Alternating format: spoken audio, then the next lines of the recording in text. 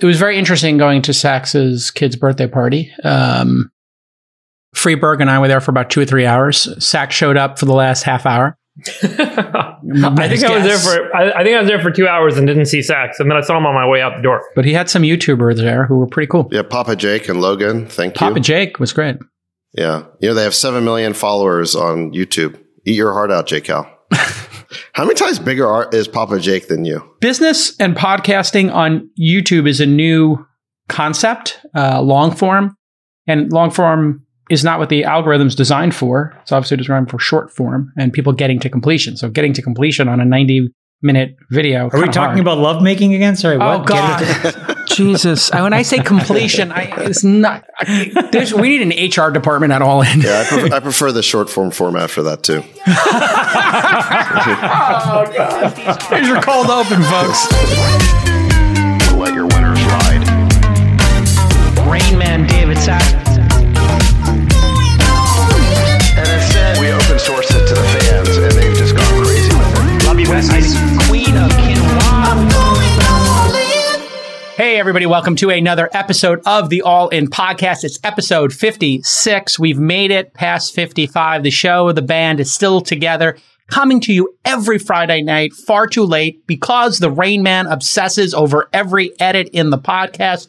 With us again, the All In Scorsese himself, David Rain Man Sachs. And the Queen of Quinoa, the Sultan of Science, David Friedberg, is here. And with a power sweater that cost more... No, turtleneck. I'm sorry. A power turtleneck that cost more than your mortgage payment this month. The dictator himself, Chamath Palihapitiya.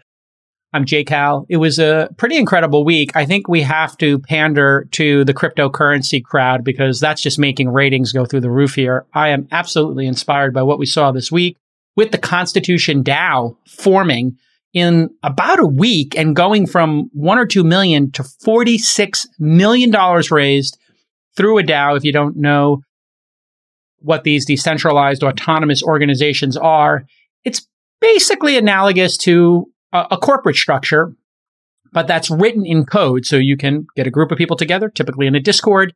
Then you create a smart contract. They collect in a wallet a bunch of ETH, or it's typically ETH right now. And then you get some kind of governance written into the DAO where people get voting power. They brought this together to bid on one of 13 copies of the original Constitution of the United States. And it was a very controversial moment last night when 80% of the money was raised in the last 48 hours. And there was this crazy auction going back and forth with 2 representatives of Sotheby's on the phone. It hit $41 million. Everybody thought that the DAO had won, which would have meant that almost 20,000 people who participated in this would then vote on what to do with this $41 million offer. CoinDesk incorrectly reported that the DAO won, and then the DAO announced that they had, in fact, not. Some other statistics. Their Twitter has 36,000 followers. The group reported they needed 14 million to participate, 30 million to be competitive, and 40 million to have a great chance of winning. They raised I think 6 or 7 million while they were on the air, and the auction had started. And the only downside to all of this is that there were huge gas fees. People were spending 30, 40, 50 bucks to donate 200, which was the average size of these. Yeah, they should have done it on Solana. All right, so here we go, talking our own book again. Now we got somebody's going to clip this out in the Solana. There's a lot of pumping up. Here we go. Chamath, what are you going to do with your copy of the Constitution? You know what's so funny? When are you going to auction it back to the DAO? When are you going to burn it and make an NFT out of it? So it's funny. I did buy something at these auctions. Yesterday's? Quite unique. I will not comment on what it was. But was it that turtleneck? No, but Banksy. Banksy. No. But I did. So, but I watched these auctions closely, I guess is what I'm trying to say. And I was surprised that the U.S. Constitution sold so little. For a basically like the Magna Carta of the best startup that's ever been created. Well, but there's 13 of them, right? So on a market cap basis, you got to multiply by 13. Yeah, great. 13 times 40 is still nothing. It wasn't one of the originals. It was the printing after the original was signed. We have we've created a $22 trillion a year startup that keeps compounding by 4 to 5% a year. I would have thought these things would be worth, a couple $100 million each. Well, there's a lot of U.S. memorabilia, but yeah, I mean, but what I don't understand is it means the U.S. Constitution, David, is not worth as much as it used to be. That's you got you got the Declaration. The original, it would sell. Yeah, there's a lot of documents. You got the Declaration of Independence. You got the Gettysburg Address. There's dime a dozen. The Tea Party memo. I actually think Citizens United, technically, guys, the Citizens United, if it was written not one time in one document by the Supreme Court, that would be worth much more than $40 million because it's basically invalidated most of the Constitution. Well, here's one of the interesting things that happened here. No, David, acknowledge that what I just said is true. No, I don't even understand what you just said, but I just said if you had printed the Citizens United verdict from the Supreme Court on a piece of paper, that would be worth more than $40 million. It was like democracy 2.0 is what you're saying. I don't understand why people are getting so swept up in this thing. Is kind of my point. Me neither. That's the whole point. What you guys are missing is this is a critical moment in the history of cryptocurrencies because the first three major use cases of cryptocurrency were kind of You had money transfer, which is not as good as PayPal or Venmo or many other solutions out there. Jason, I think then you had store of value. Hold on, let me finish. Store of value, which is like, who cares? There's plenty of ways to store value.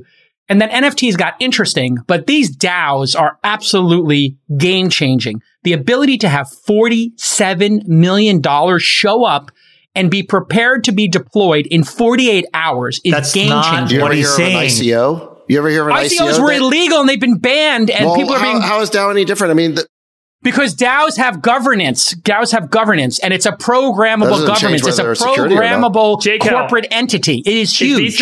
If these things transfer ownership interest, they will be regulated like securities. Of course they are. That is a very important point. And in this particular model, the idea was it would all be kind of part of a nonprofit, and it would not be kind of owned by anyone. There were donations, in fact. Yes, but there were donations. And so as soon as these DAOs, which they should, and it's an incredibly powerful tool, if it does actually become a security instrument, then it changes everything. And it is going to be that. My whole thing is like, it's one thing to... It will be that outside the U.S. first, right? And then it'll be ex-U.S. crypto investments that are going to drive this. And that's why the U.S. is going to be left behind. Here's what you're missing. These DAOs are pushing the envelope in the same way Airbnb and Uber did in terms of, bending the rules about ride sharing or renting your extra room. These DAOs are kind of breaking securities laws. They were telling people we're buying the Constitution. People who donated thought they were buying part of it. We're not missing the point.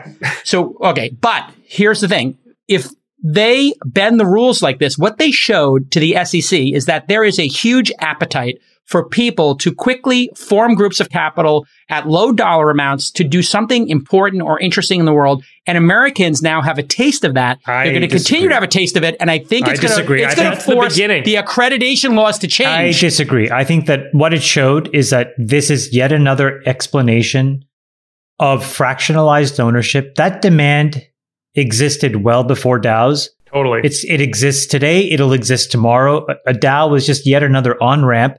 But much like most fractional ownerships are terrible financial trades for crappy assets, so was this. So said differently, if you're going to spend the time to open a Robinhood or E-Trade account, it still matters whether you buy a share of Lycos or a share of Google. Right. Okay? And so whether you do a DAO or whether you have an LLC, to me, it's irrelevant. The underlying asset didn't make any sense, had zero chance, in my opinion, of any meaningful appreciation. And so if you really want to make something work, and if you want to prove the DAO, then I would have hoped that they would have actually asked a few smart people, hey guys, people who buy art, people who know crypto, what are some assets that I should own? Because if this thing does appreciate, you'll do more to prove the questions that you just asked. Well, somebody beat them out on so obviously the value is greater than what the DAO thought it was. Jason, but you're speaking like an accredited investor. This is non-accredited investors who are doing this. I know, and that unsophistication was clear. The stupidest thing you can do if you enter an auction, is to declare how you're going to be an underbidder. So, it's basically saying, hey guys, here's my top tick. And I'm willing to be, and so now you force these guys to be the underbidder at $1 over their best that's fine. price. That's a mechanical issue. Sachs, what do you think? Well, I wonder if Where do you stand on this? I wonder if the reason why they chose this particular type of asset is because it's a collectible and therefore it's explicitly excluded from the securities laws. So basically, that maybe they're limited in terms of what they can go after because they don't want to be a security. But if that's the case, then it does limit, I think, the applicability of DAOs, right? Because what you want is to create corporations that are programmable, that you can have shareholder votes through the tokens, things like that.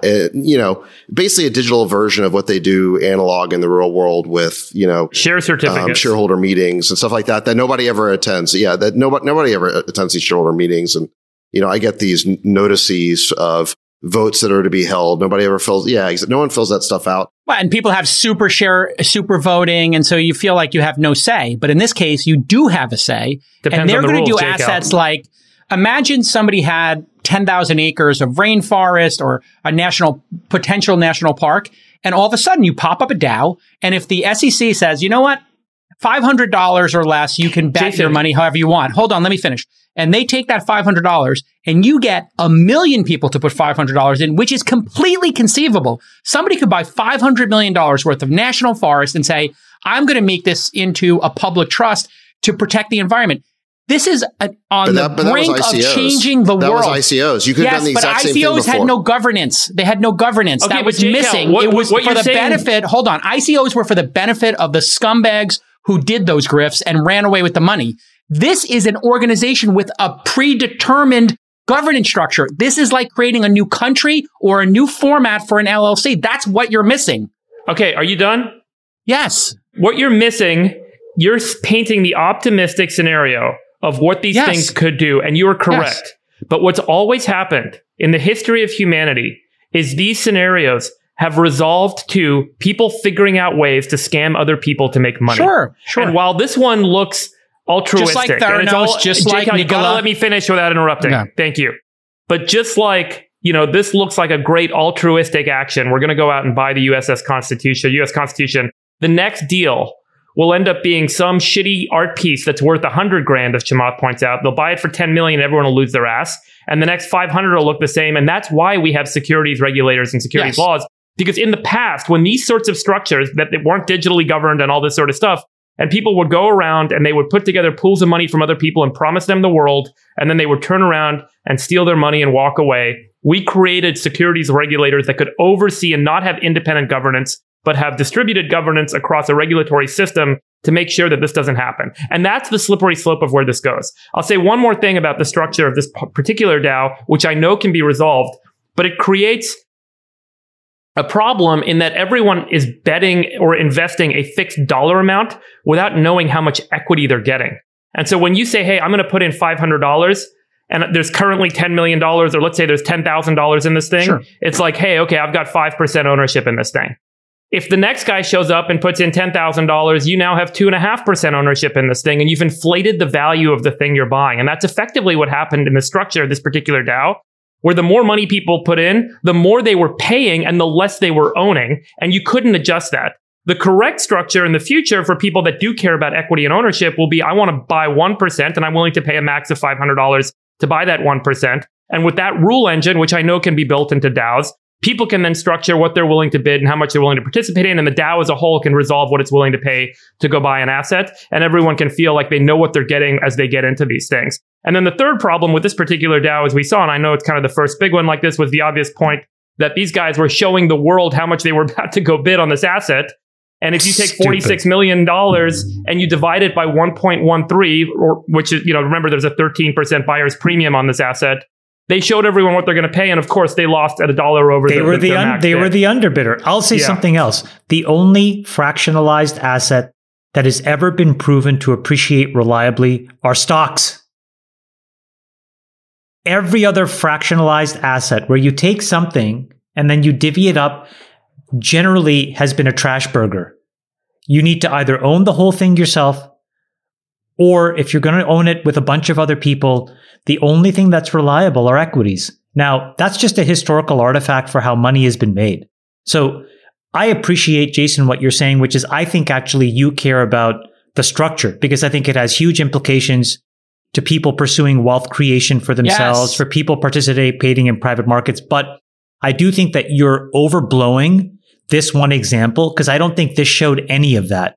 I think that this showed how unreliable and useless Ethereum is as a transactional layer for these things. You know, the fact that these poor people now have money stuck in a DAO that they can't get out of because the gas fees would negate their contribution. So that didn't prove that. These are all the bumps in the road. 1 second, please. You got to hold on. It didn't prove governance because, as David said, we had this inflationary outcome where all of a sudden I didn't know the equity that I owned. The transparency worked against them because you're bidding on an asset where you were clear what the threshold max price you could pay. So you had no pricing power and you had no opacity in your bidding strategy. So I think that this was a PR lark. And in fact, they said it started out as a joke and it took on a head of steam. And so I think they felt like they had to execute. What I would say is there are going to be some really amazing examples of DAOs. This proved none of those things that the amazing ones will prove, in my opinion. And this will invite regulatory scrutiny faster than it will keep it away, right? You will see, more of these scenarios where people get screwed out of money like they did in this particular case. And I know everyone that participated in this DAO, I know that there's altruistic reasons. Who do they sue? Who do they sue? The exactly. People. Who do they sue? Who do they go after now that they lost the $200 that they contributed? Yeah, there's no structure, and I think that's part of the regulatory. How do they get the money back? I can respond. Who's the person that who's the person that you know what? Honestly, if that DAO had called me, I could have actually bid for them and actually won that fucking thing for half the price. You know what I mean? Sachs, you got anything? You want to chime in? No. I mean, well, I don't know. I would like to give a closing argument. Yeah, why don't you go for it, Jacob?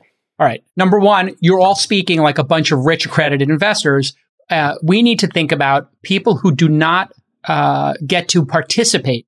And what I see in my day job is people go to an equity crowdfunding site. It's too arduous to allow non-accredited investors to invest. It takes months and it's tons of paperwork. So then what happens is the best deal flow, which goes to the people who are on this podcast who are already rich, we get to sweep up all the best deals because people who are founders and who have opportunities in corporations do not bother doing equity crowdfunding because the SEC, in their wisdom to try to protect people, and they have good intent, to your point, Friedberg, has made it so arduous and painful for people that they then don't do it. The founders I'm talking about. This then keeps people down. And when we were all poor, we got to spend our money gambling or doing whatever we want with it. But we all would have wanted to have, when we were non-accredited, the ability to place a bet on a startup. And y'all are forgetting that. And what's going to happen here, all of what you're saying, Chamath, in terms of the problems here are absolutely accurate and valid. And those are what you need. You need to identify through projects like this, the gas fees are a problem. So people can move this to Solana. You need to find out that they don't know how to do bidding and maybe they shouldn't say how much has been raised so that they can come in and bid more intelligently. And maybe they do need to pick a better target. But this is $200 per person. You guys are acting like these people are going to lose their shirts. We agree with you. I agree with you. I don't think you agree with me. I agree 1,000%. I'm a free markets guy. I would love for there to be no regulation and everyone will come in. And the problem is society won't let that happen. And that's the point I'm trying to make. It's not other me, societies in my opinion. Other societies do let that. JK, if you're in the UK, if you're in Australia, you can go gamble and you can go bet on startups. There are different accreditation laws. We have antiquated ones that need to evolve. The United States regulatory regime will be invoked because people will lose money and individuals will raise their hand and say, I put money into a DAO that I lost my ass on, and enough thousands of people do that. And then Elizabeth Warren and AOC will get on their high horse and they'll say, let's fix this problem. Bernie Sanders will say this is unfair. The billionaires are taking the money from people. And so I agree with you. We should let people take risks. We should let people lose money. We should drop all the regulatory burden. My point is really that I think structurally what's going to happen is there are going to be more of these things that are going to show up that will rip people off, and that will heighten regulatory interest, and people will come along and they'll start to clamp down on this stuff. And that's my point. Okay. I also think this example has nothing to do with what you're talking about. I think what you're talking about, JCal, is laudable. And we should all want that because I think that the broader number of people that get to participate in the wealth creation in tech, the better. But there are different ways of doing that. I don't think we have to run full force and embrace the DAO as the only way that happens. And I think that structurally, the democratic norms inside of a DAO in many ways make it much harder to govern inside a regulatory framework. And it does set up a very binary decision by the SEC and US regulators, which unfortunately they're not going to go and be supportive of, because the binary decision to support them would effectively negate their oversight. That's right. Yeah, they got jobs to keep too. They have jobs to keep and mortgages to pay. I think it's a cynical and accurate prediction that they will fight it. But what you may not be aware of is that there is, in the Startup Act from years ago, they did allow equity crowdfunding. They put a lot of throttling on it. And now they're going to let you get accredited through taking a course, or like kind of having a driver's license or a gun permit. So it is conceivable that the next time a DAO happens and they're trying to buy. Can you stop conflating these things together? We've had iterations in the crowdfunding rules. You're just trying to tag this with the DAO. Can you just separate it? Wait, hold on a second. Can I just ask you a question? Can you please just describe and acknowledge that the crowdfunding rules have iteratively evolved in the absence of DAOs? Yes. Okay, so just separate the two. They're not the same thing. They are two sides of the same coin, because DAOs allow a global participation in this, and the capital can be formed instantly. This was done in days. That's what's so powerful about it. It cost tens of thousands to hundreds of thousands of dollars to do an equity crowdfunding. This cost nothing. Because it was for an ethereal, superficial asset with a name that people recognized. Hold on a second. Now let me replace the U.S. Constitution with, I don't know, Jason, you just sent a deal a day ago. What was the name of it? Let's just call it acme.com. Sure.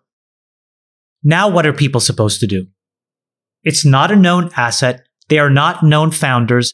There may be turbulent issues inside the company that are still being hammered out. What are these people supposed to do? How are they intelligent? Place a small bet. Place a small bet. Do some research. Vote on it. Do collective research in a Discord. You have a bunch of researchers working for you. You defended the GME.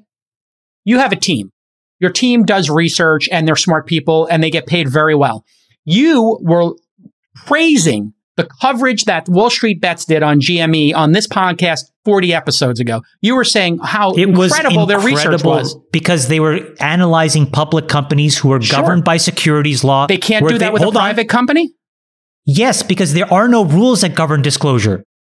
GameStop had very strict disclosure rules because they were public. That was what allowed Wall Street Bets to understand what was going on under the hood of GameStop. It was the disclosure of the funds that the SECs forced you to make that allowed people to understand the long and the short book that was building against it. If that was in the private markets, that data is not obligated to be provided in the wild. Wall Street Bets would have had no idea.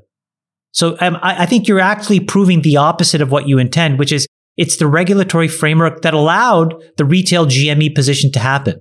Go ahead, David, and then... Yeah, can I translate what Jay Cal is saying? I think what Jay Cal is saying is that we need to create some space here for innovation so that entrepreneurs can work out the kinks of these DAOs so that one day Jay Cal can run a syndicate on a blockchain and fundraise that way.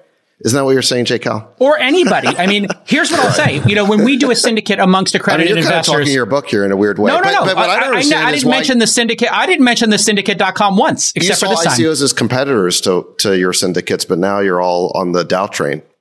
ICOs, I thought were too big. So I think you could solve this problem by looking at the bet size that people are allowed to make. So you can just say, hey, the upper limit is 5K. So now you've basically taken the individual creatoring. Well, because if you wanted to create a regulatory environment, because it would get rid of the risk of ruin. You create a de minimis exception. So honestly, guys, that could be 100% of someone's net worth and 1% of another's. Okay, so make it a percent of net worth. No, the first principle of portfolio construction is you need to be concentrated in the things you know, and you need to stay away from the things you don't. If you cap the upside on the amount you can invest, what are people supposed to do? Peanut butter around 50 bets? And do you know what will happen, Jason? Most of those will be losers because the mortality rate in startups is super high, and they'll end up with basically nothing. How do they do in Vegas? How do they do betting sports? We're not arguing about how to invest. I mean, I think what we're saying is that this is where I actually agree, is that the regulators should carve out enough room so that innovation can continue around this concept of DAOs, because who knows what they could become one day. And we shouldn't kill this thing. Hold on, we haven't killed anything because nothing exists and there are no rules about DAOs. The regulators haven't said anything. I think we all agree that crowdfunding rules should get much more expansive. That makes sense. And with that, private companies should disclose more. That makes sense, right? We all agree with that, so that you can have more disclosure and public available data. So Jason, to your point, communities can get into a Discord. Like today, if you said, hey guys, let's go and analyze a late stage investment in Stripe, what do? Blather on about it and just talk at each other? There are no decks. There are no disclosures. No, but hold on. Answer this question. So now, are you supposed to enter Carta or some other third party platform and buy it at 120 billion? How do you underwrite that? Very simple. Very simple. In the startup DAO concept we're talking about here, you would do exactly what angel investors do, which is say, hey, okay, let's say this Constitution DAO was to invest in startups. Okay, 20,000 people put 200 in each. We have a $40 million pool. Okay, we're all going to submit ideas, and then we're going to ask and invite those founders to come pitch the DAO on a Zoom, and we'll all vote on which ones we like best. And instead of, a venture capital firm getting access to this, now those 20,000 people could say, you know what, we're going to make 20 $500,000 bets, and then we're going to pour the 30 million into the winners of that.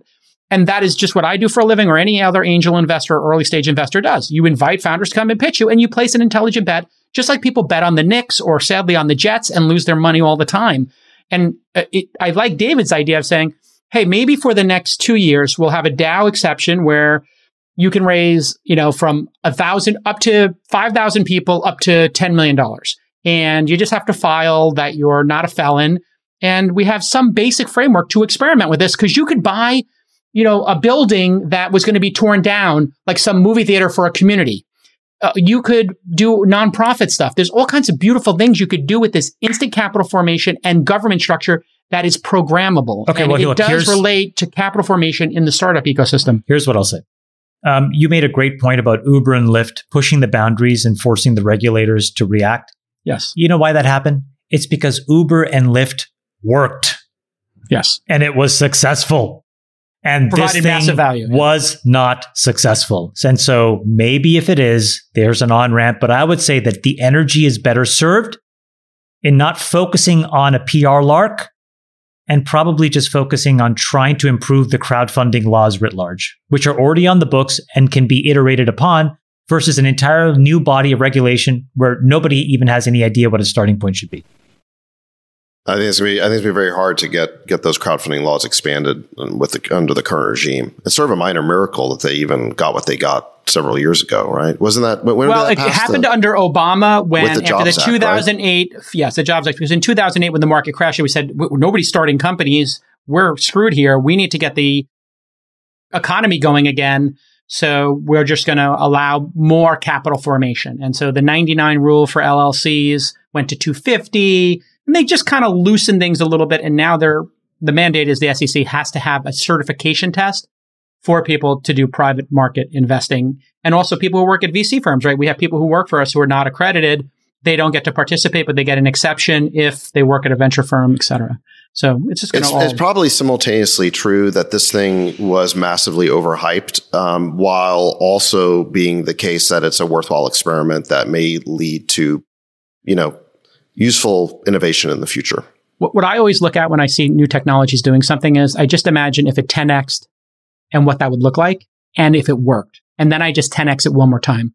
So what we're going to see, I predict, is this $40 million DAO will turn into a $400 million one in the next 2 years, and then a $4 billion one in the next 10. And people are going to do something extraordinary. They're going to do something so otherworldly changing.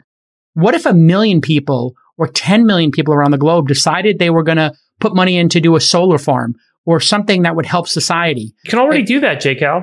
I mean, that's like a manager can. Frictionless. Someone's got to manage it. J-Cal's fantasizing about how big his syndicate's going to be. Yeah, my syndicate is too large right now. I can't accommodate everybody. And it's also because of the laws. It could get bigger, right? Well, no. The problem is you can only have 250 people in it. That's the problem. We've beaten this DAO to death, Yeah, guys. come on. Yeah. We beat it to death. Yeah. Okay. Anyway, I'm obsessed with it. Clearly. Fentanyl deaths in the U.S. are reaching a crisis point, up Fentanyl 30%. deaths. Is that really what we're talking about? I mean, we talked about it in the chat. Are you I mean, deliberately trying to like avoid the biggest news today of the biggest trial? No, that was just. I get it. That's just a weird transition. I'm just going straight down through the docket. But if you want to jump the fence, okay. Well, Kyle Rittenhouse was found not guilty of all charges. It happened within half an hour of us beginning to record this podcast. I don't know how. I'm trying to keep the Friedberg ratio up. We had a nice, strong, emotional moment from Friedberg. He obviously is going to have something to say about fentanyl and science. But okay, he's going to walk off the show now to talk when you start talking politics. I'm not going to walk off the show. You did last week. You walked off. Off and went. You got a beverage. You left for like 5 minutes. I had to go pee. All right, fine. I mean, come Just on. happened to be during politics. Kyle Rittenhouse was found not guilty. That's usually when I take my break. Yeah, exactly. And a third of the audience. Kyle Rittenhouse found not guilty of all charges. A 12-person jury in the Kyle Rittenhouse trial reached the decision after over 26 hours of deliberation. He shot 3 people. He killed 2 of them, and he was found not guilty. He was 17 at the time of the shooting. He was charged with killing the 2 men and a third during the protests in Kenosha, Wisconsin in August of 2020. This was during the protests over the police shooting of Jacob Blake. He claims he traveled from Illinois with an AR-15 style rifle to help protect businesses and provide first aid. He didn't? He did not cross state line. He did not cross state lines with the rifle. That's one of the many inaccuracies that have been reported by the media over and over again. Because his dad lived there, I guess. His dad lived in Kenosha. I think he went to school in Kenosha. He worked in Kenosha. You got to understand, like, they're a few minutes apart from his mother's house. Okay, fine, and he never carried the gun across state lines. The gun was bought for him by a friend who was 18 who could possess it, and it was kept at his house, which is in Kenosha. Got it. He was apparently in Kenosha earlier that day, and, cleaning up graffiti at the school and checking out the downtown. And then, obviously when he went out that night, then he got the gun, but he didn't transport it across state lines. So that's, I think, one of the multiple What do you think what is your most important insight into this case and what it represents for American society and the justice system, Sachs? Well, I think the case has become a little bit of a Rorschach test of how you see America. I mean, there's clearly a group of people I'd say dominating the mainstream media, and now it's percolated down to celebrities and figures from LeBron James to I'm spacing, but there's a lot of like celebrities who've come out putting forward this view that this trial somehow is that Kyle Rittenhouse is a white supremacist, and that this not guilty verdict is an example of white supremacy in America. Somehow that became the narrative. And so that I think it's become, I think there's like a couple of levels to it. One is the trial itself and what you think about the legal case. I don't think that is that complicated or interesting. You have here that the state was required to prove beyond a reasonable doubt that Rittenhouse did not act reasonably in self-defense when 3 violent attackers came charging towards him. That was, I think, a pretty tough case to make. Given one of them had a gun pull too. I mean, this was right, and so all of them had long criminal histories. The first one who attacked him was daring him said that he was going to kill Rittenhouse. The second one was bashing him over the head with a skateboard. The third one was rushing towards him when Rittenhouse was on the ground, had a gun trained on him, looked like he was going to bring it to his head, kind of execution style. I mean, all these, I think, cases, if you saw the video from the first time, it seemed pretty clear that he had a strong claim of self-defense. So I don't think the case itself was that legally interesting. The question is why it got blown up into being this like huge thing.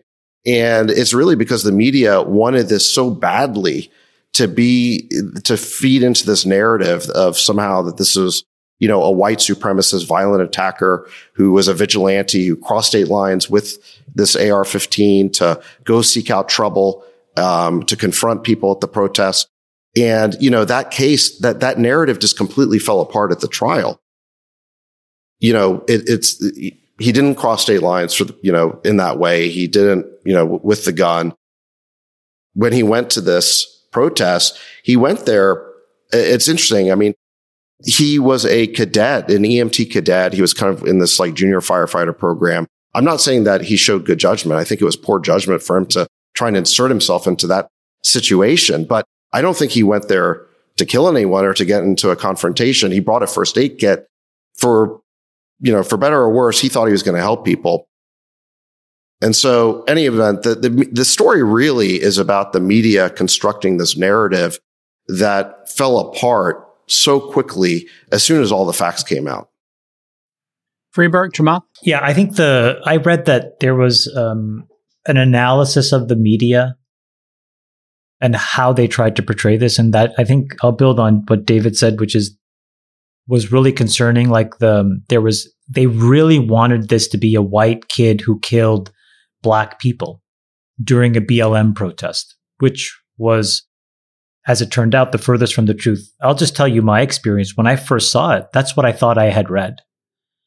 And I'll be really honest with you. Initially, I was incredibly biased, and I had a violent reaction inside me of anger towards this kid, because my thought was, my God, this white kid showed up at a Black Lives Matter rally and killed, 3 of my brothers. Like literally, that's how I'm feeling. I was so angry because they didn't really give the facts. There was an example where in Germany, it got so out of hand that the articles were written that Kyle Rittenhouse had actually killed 3 black men or 2 black men. And I think that that's very dangerous, because we need to have the truth and the facts so we can really figure out what's going on, so that we can address what's broken, we can hold people accountable, and then we can move forward together and heal it. But this is the opposite of healing. It just froths people up to make a lot of judgments with misinformation. And I think that that's very unfair. I didn't, to be honest with you, after I saw the facts, I stopped paying attention to this case because I literally exhaled. I would have been much more hurt, and I would have probably paid more attention if this wasn't white on white violence, quite honestly. Right. And I think we've heard from a lot of people over when Rittenhouse's testimony kind of went viral and started getting reported on. There were a lot of people out there who were surprised to learn that all the victims were white, that this was an example of white on white violence, because it had been portrayed by the media as some sort of racial episode. And it wasn't. And it shows how the media is fueling this polarization and rage in our society by concocting these narratives which aren't true. It's really that I think is the dangerous thing. I didn't follow the case to know whether this kid was right or wrong, but I do think if the media uses these opportunities to not just tell the facts and then race baits people on both of the left and the right and gets them frothed up, they're doing a real disservice to America, because I think it takes good people and it puts them in a state like me for a while at the beginning, where I was really angry and I didn't know how I felt. And I'm a lucid person, 99.999% of the time. You're thoughtful, yeah. And so it just goes to show you how dangerous this stuff is when they can take a narrative and run with it, and then there's no accountability for it. And we really have to stop and check ourselves. It just speaks to this ongoing fact pattern where the media is at a point where they are at a very much a low point in their trustworthiness, their ability to fact check, their ability to stick to the truth. I think it's been undone. Just this past week, I think Elon even tweeted out, he, in exasperation, he said, "Where can I find thoughtful news?" Right? He was asking Twitter, what websites, and the question wasn't that bad. But if you read the answers, it was really sad. Nobody had a good answer. One person was like, "Oh, there's a browser extension that will show you how much lying is happening inside the article." And I thought to myself, my God, there are browser extensions, like a lieometer, this is insanity that in 2021, that's what we are faced with, which is very smart people, all of us, everybody listening, normal people, just, out on the street. We can all come to the right conclusion when given the facts, and we're not given the facts anymore. Jake, do you think we're missing something here? Because I know you thought that this whole Rittenhouse thing was crazy, right? Which it was, but are we missing something in your view?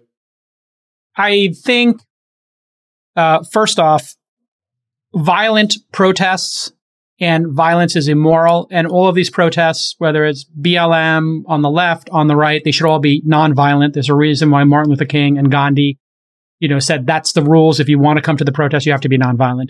And then I think the rhetoric that was created during the Trump era and that he exacerbated and that he caused from a lot of his policies and the way he spoke as the leader of the free world in our country, then polarized things. I blame him for a lot of that. And if you put a bunch of people who are on the far extremes into a situation like this, and then you insert guns and you insert young people who have not developed their frontal lobes, who do not have long-term thinking, which a 17-year-old does not. Your long-term, and Freeberg will back me up on this in terms of science, long-term thinking is something that develops in humans into their early 20s. And so young people with guns in a violent situation with Trump on TV during this time, both good people on both sides, whatever, the borders, all that stuff that he was stirring the pot on, all of that eventually resolves to somebody's going to get killed, whether it's on January 6th or it's a BLM protest. And that is why he had such a failure of leadership, why he was so disgusting and horrible and loathsome, because he was taking all of this heat and rhetoric up. And the person who winds up suffering in this are these stupid kids and their really dumb parents and mother who allow them to go to a protest. And she could have stopped them with a gun. Somebody needs to stop these kids from going to a protest with a gun. And I think there's a very difficult question here that can be asked. And it probably is true, I think, that it was an open and shut case, David, I saw the video as well, Chamath. The guy puts a gun on him. What are you going to do? You've got a gun. This guy's pointing a gun at you. Whoever fires first survives. It is self-defense. And that's kind of undeniable, I think. But if I would hope that the number of people that really focus on this case look at the innumerable number of cases of Black and brown people that have been killed. The Ahmaud Arbery trial is going on right now. Yes. I'm sorry, but I've seen one article in Ahmaud Arbery for every 50 about Kyle Rittenhouse. Yeah. I just really hope Ahmaud Arbery gets his fair trial. And that Taylor, was a straight up lynching. I'm sorry, and let me say again, Breonna Taylor, not a single thing has still been done. Okay? So I'm not that sympathetic to all of this talk right now because there are a lot of Black and brown men and women who have been killed in this country where none of you guys care as much. Oh, I care. And that was exactly where I was about to get to. The question I was about to ask you, Chamath, is if Kyle Rittenhouse had been a Black man and he had shot those three people, what would the outcome of this trial have been? Would it have been the same justice system? And I don't think that anybody can answer that question and say it would have been fair justice. I don't think it would have been. I think the chance would be very low. It makes a Black man in this situation would have been treated the same. Just you saying it makes me want to cry, okay? It would not have been. Well, I didn't say it for that reason, but it is the truth. And I think that's what, we in this country, race is something that is our biggest weak point. And we need to get leadership to work on this. You're creating a hypothetical injustice. We don't know because that's a hypothetical that we can't know the answer to right now. And you're ignoring the injustice that's right in front of your face, which is that this was a political prosecution from the beginning, fueled by a media narrative that was completely bogus. This is why I think David is right. And we have to go to this root cause issue that we can all fix. Yeah. We shouldn't debate these hypotheticals because they're hurtful. Like even now, like you see me, I'm emotional. I can't think straight. So let's get the hypothetical off the table because David, you're right. It's a hypothetical. I mean, this case should never have been brought. I mean, as soon as you see the video, if you look up the definition of self-defense, okay, you just have to have a reasonable belief that your life is in danger and then you're allowed to use force. And, Rittenhouse was running away. These guys were attacking him. They were chasing after him. They had a gun trained on him. They were bashing him on the head with a skateboard. I don't know how any prosecutor looks at this and says, we need to prosecute this. So the case should never have been brought. And then the media fuels this thing. No, but this is what I'm saying. That's the thing that we can all change, which is our reaction to that media portrayal. The media can be held accountable for how they lied. But how? Well, people don't trust them and they're tuning them out and they're going and finding their own answers. But I mean, this has been my point. Like, I think we all get tuned up to what the media, quote unquote, is and isn't saying. I think that's like yesteryear's news. I mean, those guys have lost credibility. You can see it in all the Pew Research and all the Gallup research that what used to be called, and it's still by a lot of people called the mainstream media, is no longer mainstream, and it's become kind of outskirt. And where people are finding their sources of information is direct from the source, from people that they know to be reliable, trustworthy, speakers of the truth and speakers of facts. And they're getting them direct through social media platforms and other systems of self-publication. And that the idea of having centralized media systems that get to have their own editorial and narrative over whatever facts, quote, they may be kind of gathering and presenting to us, that's an old school way of doing things. And I don't think we have to worry about it too much anymore. Whether or not individuals will resolve to truth-seeking or emotion-seeking is the big question for the 21st century. Because as we've seen, the media, the things that we do click on are the things that we already believe and that confirm our bias and that create an emotional incentive, versus the things that may be not what we believe and not what we want to hear, but may actually be factual. And that's the big kind of challenging question here. I think it's less about these evil media people and it's more about where are individuals going to make choices. Yeah, I mean, I'd say alternative media voices have never been more important. And, you can get a lot of them on Substack, people like Glenn Greenwald, Matt Taibbi, Antonio Garcia Martinez. The Call-In app. All three of those have to be on Call-In. But other people, Andrew Sullivan, Barry Weiss, I mean, they all have our podcast. Yeah, they all had very good coverage of this. By the way, I couldn't help notice that the same week that this Rittenhouse narrative collapsed, the whole Steele dossier narrative collapsed. Okay. You had, and I don't want to get too political and drag it back to the Trump thing, but you had, John Durham, who's a special prosecutor, unraveling this whole phony fake Steele dossier with multiple indictments. And you now have retractions by the Washington Post and other major publications. And that whole narrative that fueled like an entire year of media coverage is completely collapsing. And it's just another example of, the media running with these narratives that turn out to be completely, I hate to use the word fake, but I mean, it is. I mean, things in the dossier were fake, but Paul Manafort's conviction was not. I would encourage everyone to stop using the term the media or even the term mainstream media and just recognize that there are specific outlets that are on their way down. Content companies. Are dying. Yeah, these are content companies. The content companies that need ratings. They used to be the monopoly and they're no longer. And, they're like yesteryear's news. And it's just, it's like complaining about, whatever, pick any industry that's been disrupted, but they are and will be further disrupted by kind of direct to source fact gathering. The big ultimate question is, what are consumers going to choose? And that's the thing that scares me the most, to be honest. I think the interesting thing, it can go either way. You can either find better truth seeking, or you can find more emotion seeking, and that's going to cause more polarization and more ugly shit. Well, look, it's happening right now. You're right that the let's call it the corporate media, the big media corporations, their prestige and esteem in the eyes of the American people and their credibility has never been lower. It's gone. New York Times and CNN absolutely. are crumbling. Just gone. And people should be questioning them and stop listening to them. And you have to diversify your information diet, and you got to be subscribed to some alternative journalists on places like Substack. But here's the thing that concerns me. You've got the media narrative being dictated by MSNBC, and then it trickles down to LeBron James and Chelsea Handler. Sorry, that was the name that I forgot earlier.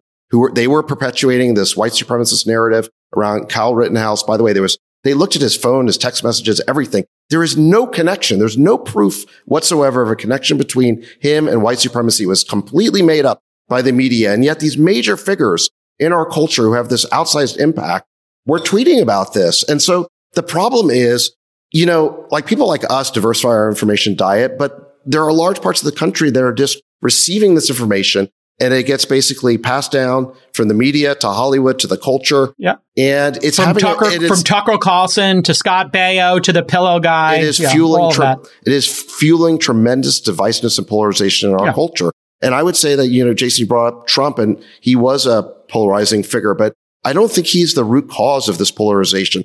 I think he is a reaction to it. I think he is a manifestation of it. He's a manifestation of it. And ultimately, the root cause is the complete deterioration and collapse of journalistic standards in the media, in the major mainstream corporate media. I'll disagree with you on that. I think Trump's responsible for his own behavior. And I've made this point in the past, which is, Sachs, I don't know if you make it sound, and other people make it sound like a directed editorial initiative to take things in a direction.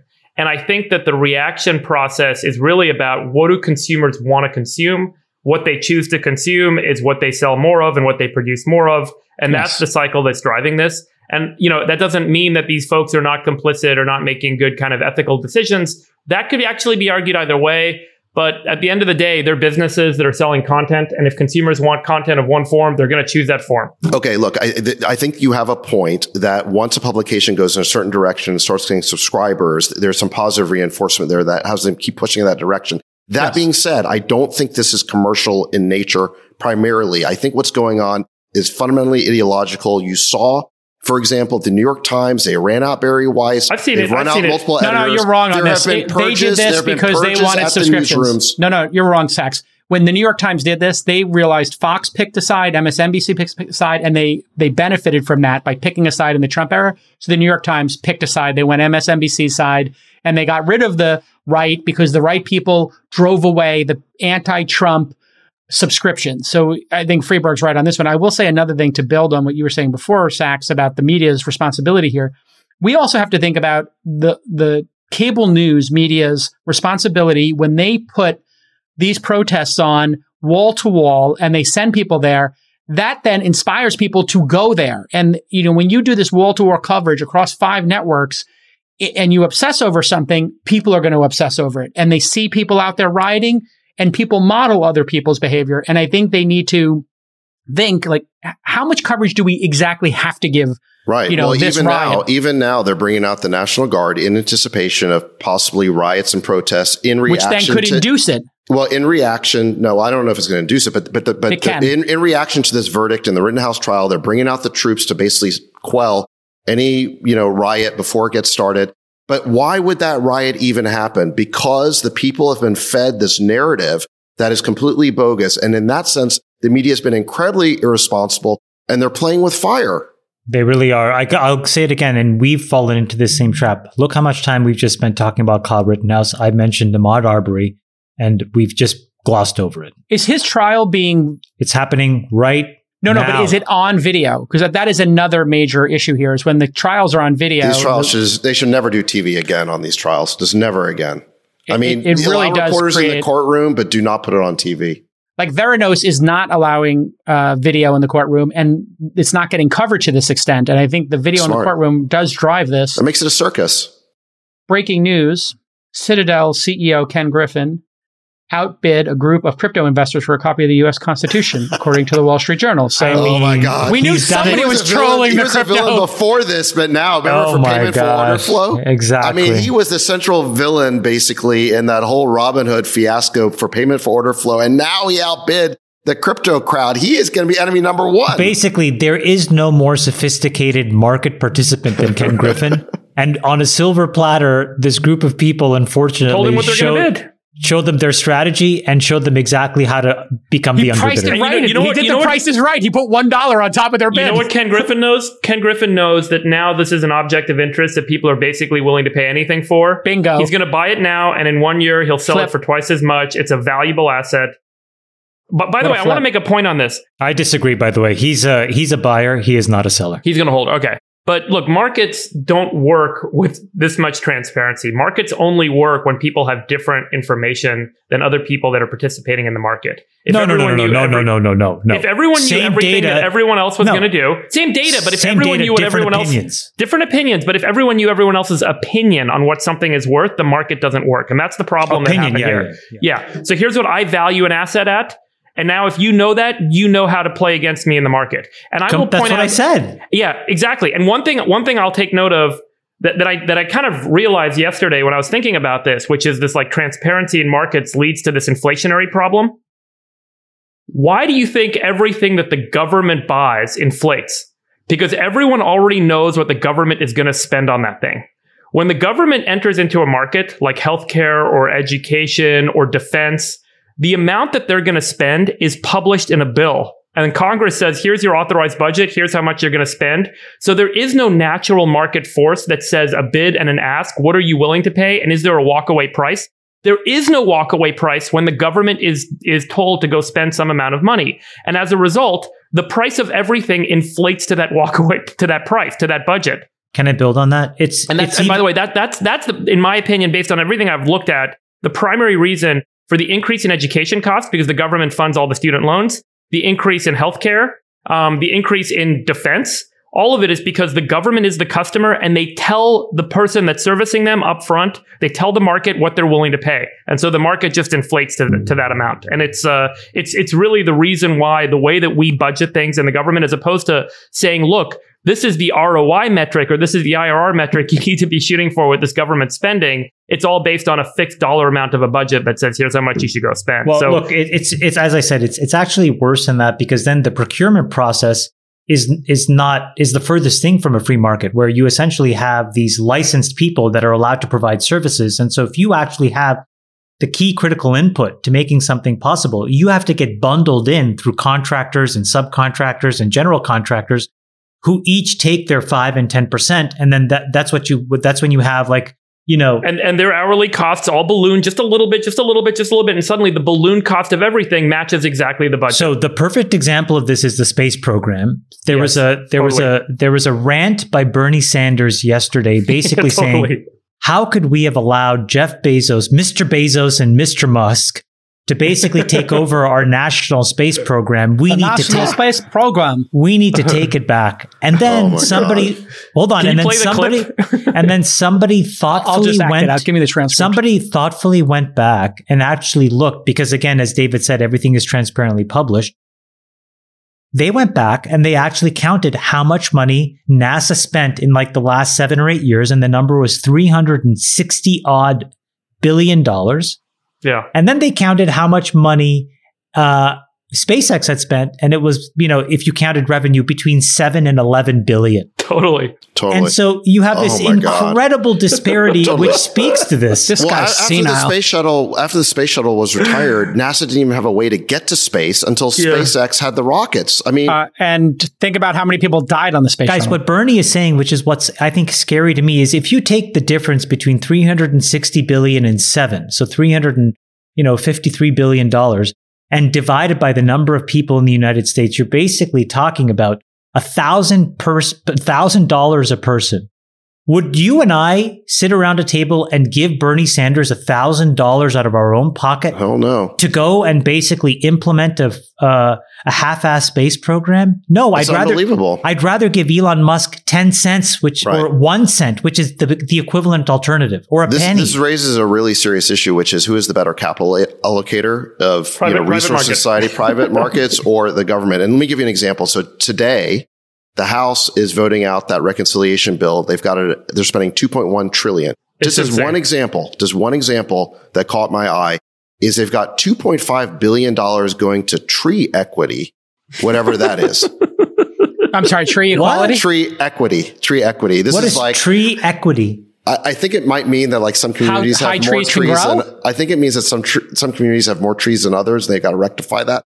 I don't know. I mean, this is like the jump the shark moment for the word equity, because I think now everything is equity. But you know, what struck me about this $2.5 billion number, okay, is that like Craft Ventures, which I've been doing for the last 4 years, we've raised and will be deploying a total of about $2 billion over, call it 5 years, into hundreds of startups that, you know, will pave the way for the next generation of the economy. So $2 billion versus $2.5 billion as one line item. That's just a footnote. That's an asterisk in this bill.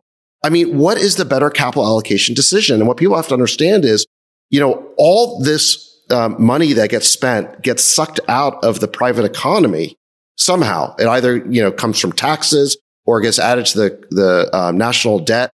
But either way, it comes out of the private economy and resources that could be allocated to the next generation of innovative companies.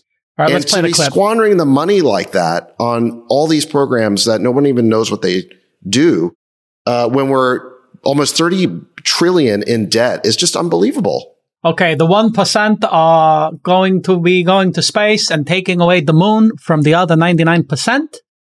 Here, roll the clip. Unbelievably, this bill would provide and authorize some $10 billion in taxpayer money to Jeff Bezos, the second wealthiest person in America, for his space race with Elon Musk, the wealthiest person in America. This is beyond laughable, and I will be introducing an amendment to strike this provision. Frankly, it is not acceptable. It's not an issue that we have discussed terribly much, but it is not acceptable that the two wealthiest people in this country, Mr. Musk and Mr. Bezos, take control of our space efforts to return to the moon, and maybe even the extraordinary accomplishment of getting to the moon. This is not something for two billionaires to be directing. This is something for the American people to be determining. Yeah, all the people have to be able to go to the moon before two people can go to the moon. Is that the idea? Yeah, if there was a go to the moon DAO, it would get more funding. Good callback. Look at you with the callbacks, Freeberg. You're learning how to entertain the audience. Can you imagine? People would just plow money into a go to the moon DAO and give it all to Elon Musk. It'd be so more good. people would do that than would vote to support the Senate bill. Additionally, I would like to report that Starlink does not work at my lake house, and Amazon Prime takes 3 to 4 days at my beach house on the Cape, and that these two companies are oppressing the 3% of the top 3%, which I am not part of the 1%. And some people don't have enough trees. And we need trees. In my community, there's only small trees, and we want the redwoods from San Francisco. Why do they or the hippies get the redwoods that are much taller?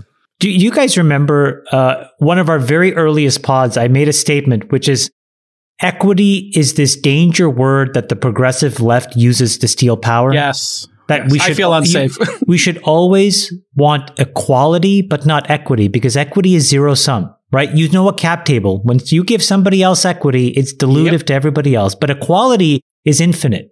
You can have unbounded equality. Yes. And when I hear these guys talk about this stuff, it's so scary. The second thing is I'm a little confused by what Bernie's saying, because on the one hand, he wants to cancel the American government's effective, support of these programs. On the other hand, he wants us to take back the responsibility for it. But I think he must realize that it would cost 50 times more or 100 times more. He's not spending sensitive, in case you haven't noticed. I also think this is like virtue signaling. Like, he was attacking Bezos about like minimum wage, and then Bezos came over the top and like doubled it and then gave people college education. That was Bernie Sanders' platform for president. It was like, give people free college and give people like a better $15 minimum wage. Bezos has done more for Bernie's platform than anybody. He should be telling people all companies should be acting like Amazon. No. But also, actually, to your point, can I build on that? Yes. Amazon is now doing more to actually unwind duopolies and monopolies in markets than the government and the FTC is. Absolutely. You see this thing that Amazon is now doing in the UK with Visa, where they've basically shut Visa off. And people are speculating now that it's a step in this direction of Amazon. In Amazon domestically in the United States, they just did this big deal with a firm. And so they are looking at, and there's a rumor that they may switch the Amazon credit card off of Visa rails and put them on MasterCard rails. But this is another example, Jason, to your point of Bernie and the progressive left would probably rail against the duopoly practices of Visa and MasterCard. They can't get anything done. Jeff Bezos has actually done more now. Presses a button and has done more now to actually here's another one to build on yours. Who's doing, Bernie Sanders cares about global warming. It's like one of his key issues. Who's donated more to global warming than Jeff Bezos? Nobody. Who's doing 100,000 electric vehicles for his delivery fleet? Jeff Bezos. Jeff Bezos took Bernie Sanders' platform that he failed to get into office on, and he made it Amazon's platform. Here's a third example. Nick, you tweeted this out, or you can find this thing that I tweeted out, but it was a little meme, and it was basically Tobey Maguire and Kristen Dunst. Right? There's a meme the famous of upside down kiss. No, they're looking at each other. And basically the joke is every time you protested at, to shut down a nuclear plant, the resulting effect 40 years later was another 100 megatons of CO2 was put into the air. And it just goes to, yet again, another example of we virtue signal nuclear reactors and nuclear power. We go and we get them all shut down. It turned out that we ingested we put out as a result an enormous amount of more CO2 than had to be put. And now who's helping to step in and solve it? Another private citizen, Bill Gates. Look, if it weren't for these private companies, we couldn't even get astronauts to space anymore. Impossible. The government has actually lost the capacity to do that. Impossible. It would have been impossible. And who are we up against for space?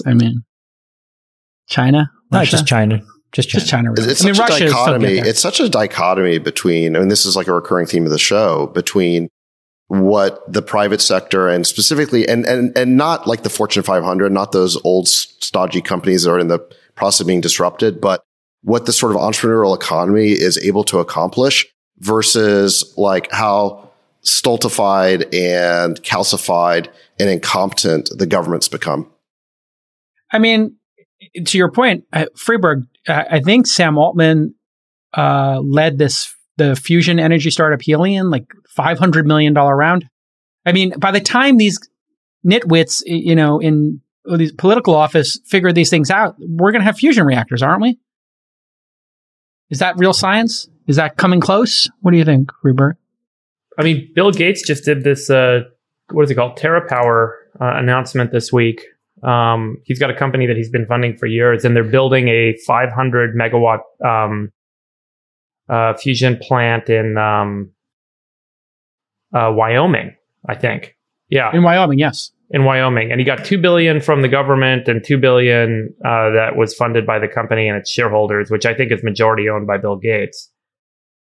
But it certainly feels and seems to me, I mean, look, this one, like we've said, a lot of these infrastructure deals, these big infrastructure deals for things like power and next gen manufacturing and whatnot, could benefit from the boost of, government subsidies or, government shared costs to get these things off the ground.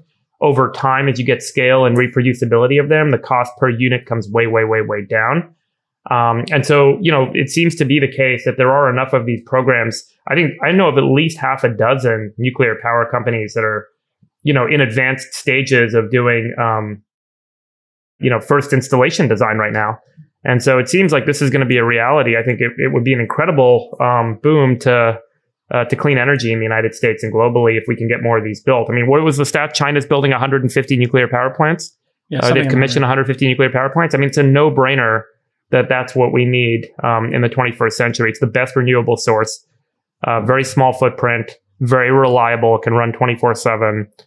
Doesn't depend on some, sun or wind or what have you. So you can plug it into a grid. And so the government literally does not need to get involved in this, aside from writing a check and chopping it up 50-50, split the pot with Bill Gates. I think there's an important role that the government can and should play here, which is, if we want to talk about what infrastructure this country needs, I've said it on the last couple of shows, we don't need yesteryear's infrastructure. We don't need last century's infrastructure, new bridges and, toll bridges or whatever nonsense is, going to get inflated as a result of this recent infrastructure bill. What we need is next gen infrastructure and not charging stations because the free market's already there doing that. And, not internet because the free market's already there giving everyone internet. And we see 1,000 examples of that. What we need is the stuff that the free market cannot afford to fund and stand up, like next gen nuclear power stations, like biomanufacturing, like large scale on demand 3D printing systems. These are the sorts of infrastructure programs that the United States and our workforce could benefit from government subsidies to help the private force, the private markets get stood up. And as these things get stood up and the flywheel gets going and cash starts getting generated, they can self-fund and they can grow and they can install more of these and the costs come down for the next one. The things where the government is the only customer, the only person buying, the cost will only go up on over time. Whereas the things that the private market is building, the cost will go down over time. And in some of these cases where there's a big kind of hurdle to get over the first build or the first build cycle, the government has an important role to play, I think. And so, look, I mean, it's clearly not going to happen with this current infrastructure bill. There's a few nuggets in there that might be useful and helpful. But generally speaking, you're right. I mean, over time, we want the cost of things to come down, not go up. And so we need the private market to play a critical role in being the majority driver, of these kind of systems. All right. Seems like a good place to end. Pete Davidson is now dating Kim Kardashian. How jealous are you, Chamath? I'm not jealous. What are you talking about? It's got a great one. I am shocked that Pete Davidson has dated some of the most incredibly famous, popular women. So you are jealous? Okay. Well, I'm a little curious. I gotta say, I'm a little curious. I mean, if you put a picture of Pete Davidson, there's got to be something happening there. Let's just put it out there. He's got the Kavorka. I'm going to send you a link to an article. I don't know what a Kavorka is. I'm Googling. You don't remember that from Seinfeld where Kramer was like, dating all these beautiful women, and it's because he explained he had the Kavorka. He's got a better finishing move, yeah. This is an article that went viral this week. Emily Ratajkowski, how do you pronounce her name? Yeah. Breaks down why women find Pete Davidson so attractive. And so this was like, I saw it all over Twitter this week, but it was all about, And what is the answer? Just give me the headlines. I don't know. It's he's got super charming. He's vulnerable. He's lovely. His fingernail polish is awesome. He looks good. He has a good relationship with his mom. I mean, I just think he comes across as a good guy might be the appeal. Also, they want to take care of him, I think, because he's got like his dad. I think you guys are missing a more subtle, non-obvious point. Well, I don't know what you're talking about, Chamath. Do explain. Maybe you could expand. I'm just guessing. It's a family show, Chamath. It's a family show. Oh my god. No, I think they want to take care of him. That's what I heard from for Pete a Davidson. woman said. They want to like Rock nurture on him Pete and Davidson. take care of him. Rock But yeah, on. I mean, also Kim Kardashian, I think, she just got the Gen Z. I think she was probably going the way of Paris Hilton, like maybe aging out of her, celebrity. And now she went Kanye, kind of Gen X, right? And now she's going down to Gen Z. She's got a whole new. I mean, I hate to be cynical about it, but I also, I'm going to take so much. I'm going to take so much flack for saying this, but I was a little short Donda, but I've listened to Donda now a couple times, and my God, is it good? It's pretty fucking good. I mean, Kanye West is legitimately one of the most incredible artists of all time. I mean, the way his mind works, the music, the beats, it's outrageous. I think if you give Donda like 2 or 3 shots. I was into really Late Registration, amazing. College Dropout, and 808 and Heartbreaks. Amazing. My Dark Twisted Fantasy was probably one of the best albums ever created. Well, see, that's the thing is, I think ridiculous. With his later work, like I didn't get into My Beautiful Dark Twisted Fantasy until I had listened to it 10 times. Amazing. Then I was like, okay, I get it. Amazing, yeah. And the early I feel stuff like is so accessible, like Dropout and Registration. Yeah. But Donda is pretty incredible. I mean, it's right now. David Sachs is like, "What are you guys talking about? I haven't listened to any of this." David, do you know? He's like, "Is that like Paul Anka?" David's like, "Yeah, wow." Sachs, do you listen to music? Actually, this is a good question. What's your favorite artist? What's your favorite band? Like if we found, like if we listened, like your workout tracks, so like on your, like on Barry Manilow, Apple. Like, what are you listening to? Like Spotify. Like, what are you listening to? Tucker Carlson. No, music-wise. I don't listen to music when I work out. The only time the only time I really listen to music is when I'm like in a car or on a plane or whatever. But do you have music, for example, like downloaded on your phone? Like if he said, pull out your phone, huh? Yeah, I do. Can you just give a couple names here? Yeah. Top 3, yeah. Honestly, it's going to be recent hits because I just download what my kids tell me to download.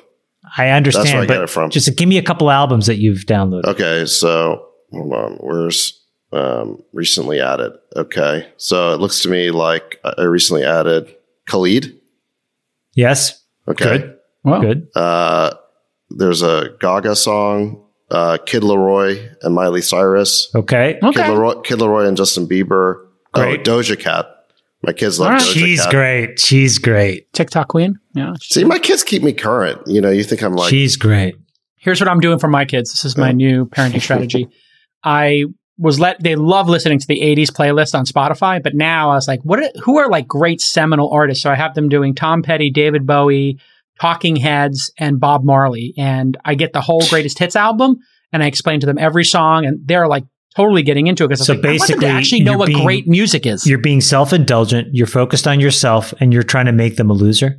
No, I'm trying to get them to understand what actual music. Bro? You want your kids to walk into school, and when somebody else is like, "Hey, do you like Doja Cat?" They're like, "No, but have you listened to Tom Petty and the Heartbreakers?" I've been doing that. I've been playing my kids my favorite artist, and he's become their favorite artist. Aphex Twin. You guys don't know who he is. Yeah, Aphex Twin. Aphex Twin has this what about Orbital? Great album called the Richard Brothers? D. James album. Richard D. James album is probably one of the best albums of all time. And I play it, and my kids go friggin' nuts for it now, and they ask for it nonstop. And I'm like, oh my God, I love you. You're my kids. It's the best. Look at I'm trying to get my kids into my favorite movies, and that's just too hard because movies they were too slow back then. So did Gene. Yeah, getting the kids to watch movies is hard. They want to watch. That's hard. Yeah. No, they can't watch movies. They're too slow. They can't watch movies. They can only watch a Marvel movie. They can't even watch the original Star Wars or Raiders of the Lost Ark. Totally. Anything where the scene doesn't cut every 1.5 seconds, they can't watch. It's crazy. I was like, Raiders of the Lost Ark, you're going to love this. They're like, this is so boring. I'm like... Raiders of the Lost Ark, Temple of Doom are boring. Isn't They're that like, crazy? This is terrible. Well, but then I remember watching like character development. They want to cut the first act. Have you guys Jaws? watched? You couldn't watch Jaws. Would be like unwatchable. But I remember as a kid watching Terminator 2, and she loved it. Did you guys ever watch like AMC and you watch the old school movies of the 30s and 40s? They are impossible to watch. Like they are so. It's like watching a play. Mm-hmm. And that was, it's like gotten more and more kind of short form as we've kind of aged. But that's life. Oh no! What happened? Oh, quesadich. Aki holding a biscuit, and Aki just came and took it from Aki, not good, Aki. You don't take a biscuit. Aki, you eat a dog food. You don't eat a biscuit. Bad Aki. You know those biscuits are cashmere. They're really expensive. All right, I'm gonna go get my booster shot. I'll see you guys later. All right, everybody. This has been another exciting, amazing episode of the All In Podcast for. I'm gonna get Sergio cookies. for the dictator, Hi, Nat. Chamath Palihapitiya, and the Sultan of Science, David Freeberg. We'll see you all next time. Saxipu, have a wonderful time with Suarez. He came by last night. I'm hosting Miami Mayor Francis Suarez tonight. We're doing a cocktail reception fundraiser for him. Hung out with him last night. We got huge turnout. I mean, I tweeted this thing, and we're going to have, I think, at least 60 people at the reception, at least 20 people for dinner. We're going to raise Security. You're letting randos in your house from You Twitter? better have security. Oh, they have to pay $5. Yeah, Okay. they have to pay. But also, like, we kind of check everybody out. One of your enemies will pay $5 just to get in your house. I think basically like BuzzFeed paid to get in there. I'd be careful. No, we have to know who they are. We vet them. Background check. And there's a lot of people. I mean, look, if we wanted to let everybody in, there were at least 100 people who replied to my tweet saying, I can't DM you, but I want to go. And open your DMs for a day. Oh, you can do that? Yeah. Francis came by yesterday with his team. He was in top form. He looks great. He's excited about the next term. All right. We'll see you all next time. Bye-bye. We'll let your winners ride. Rain Man David Sack. And instead, we open source it to the fans, and they've just gone crazy with it. Love you, West. The Queen of Quinoa.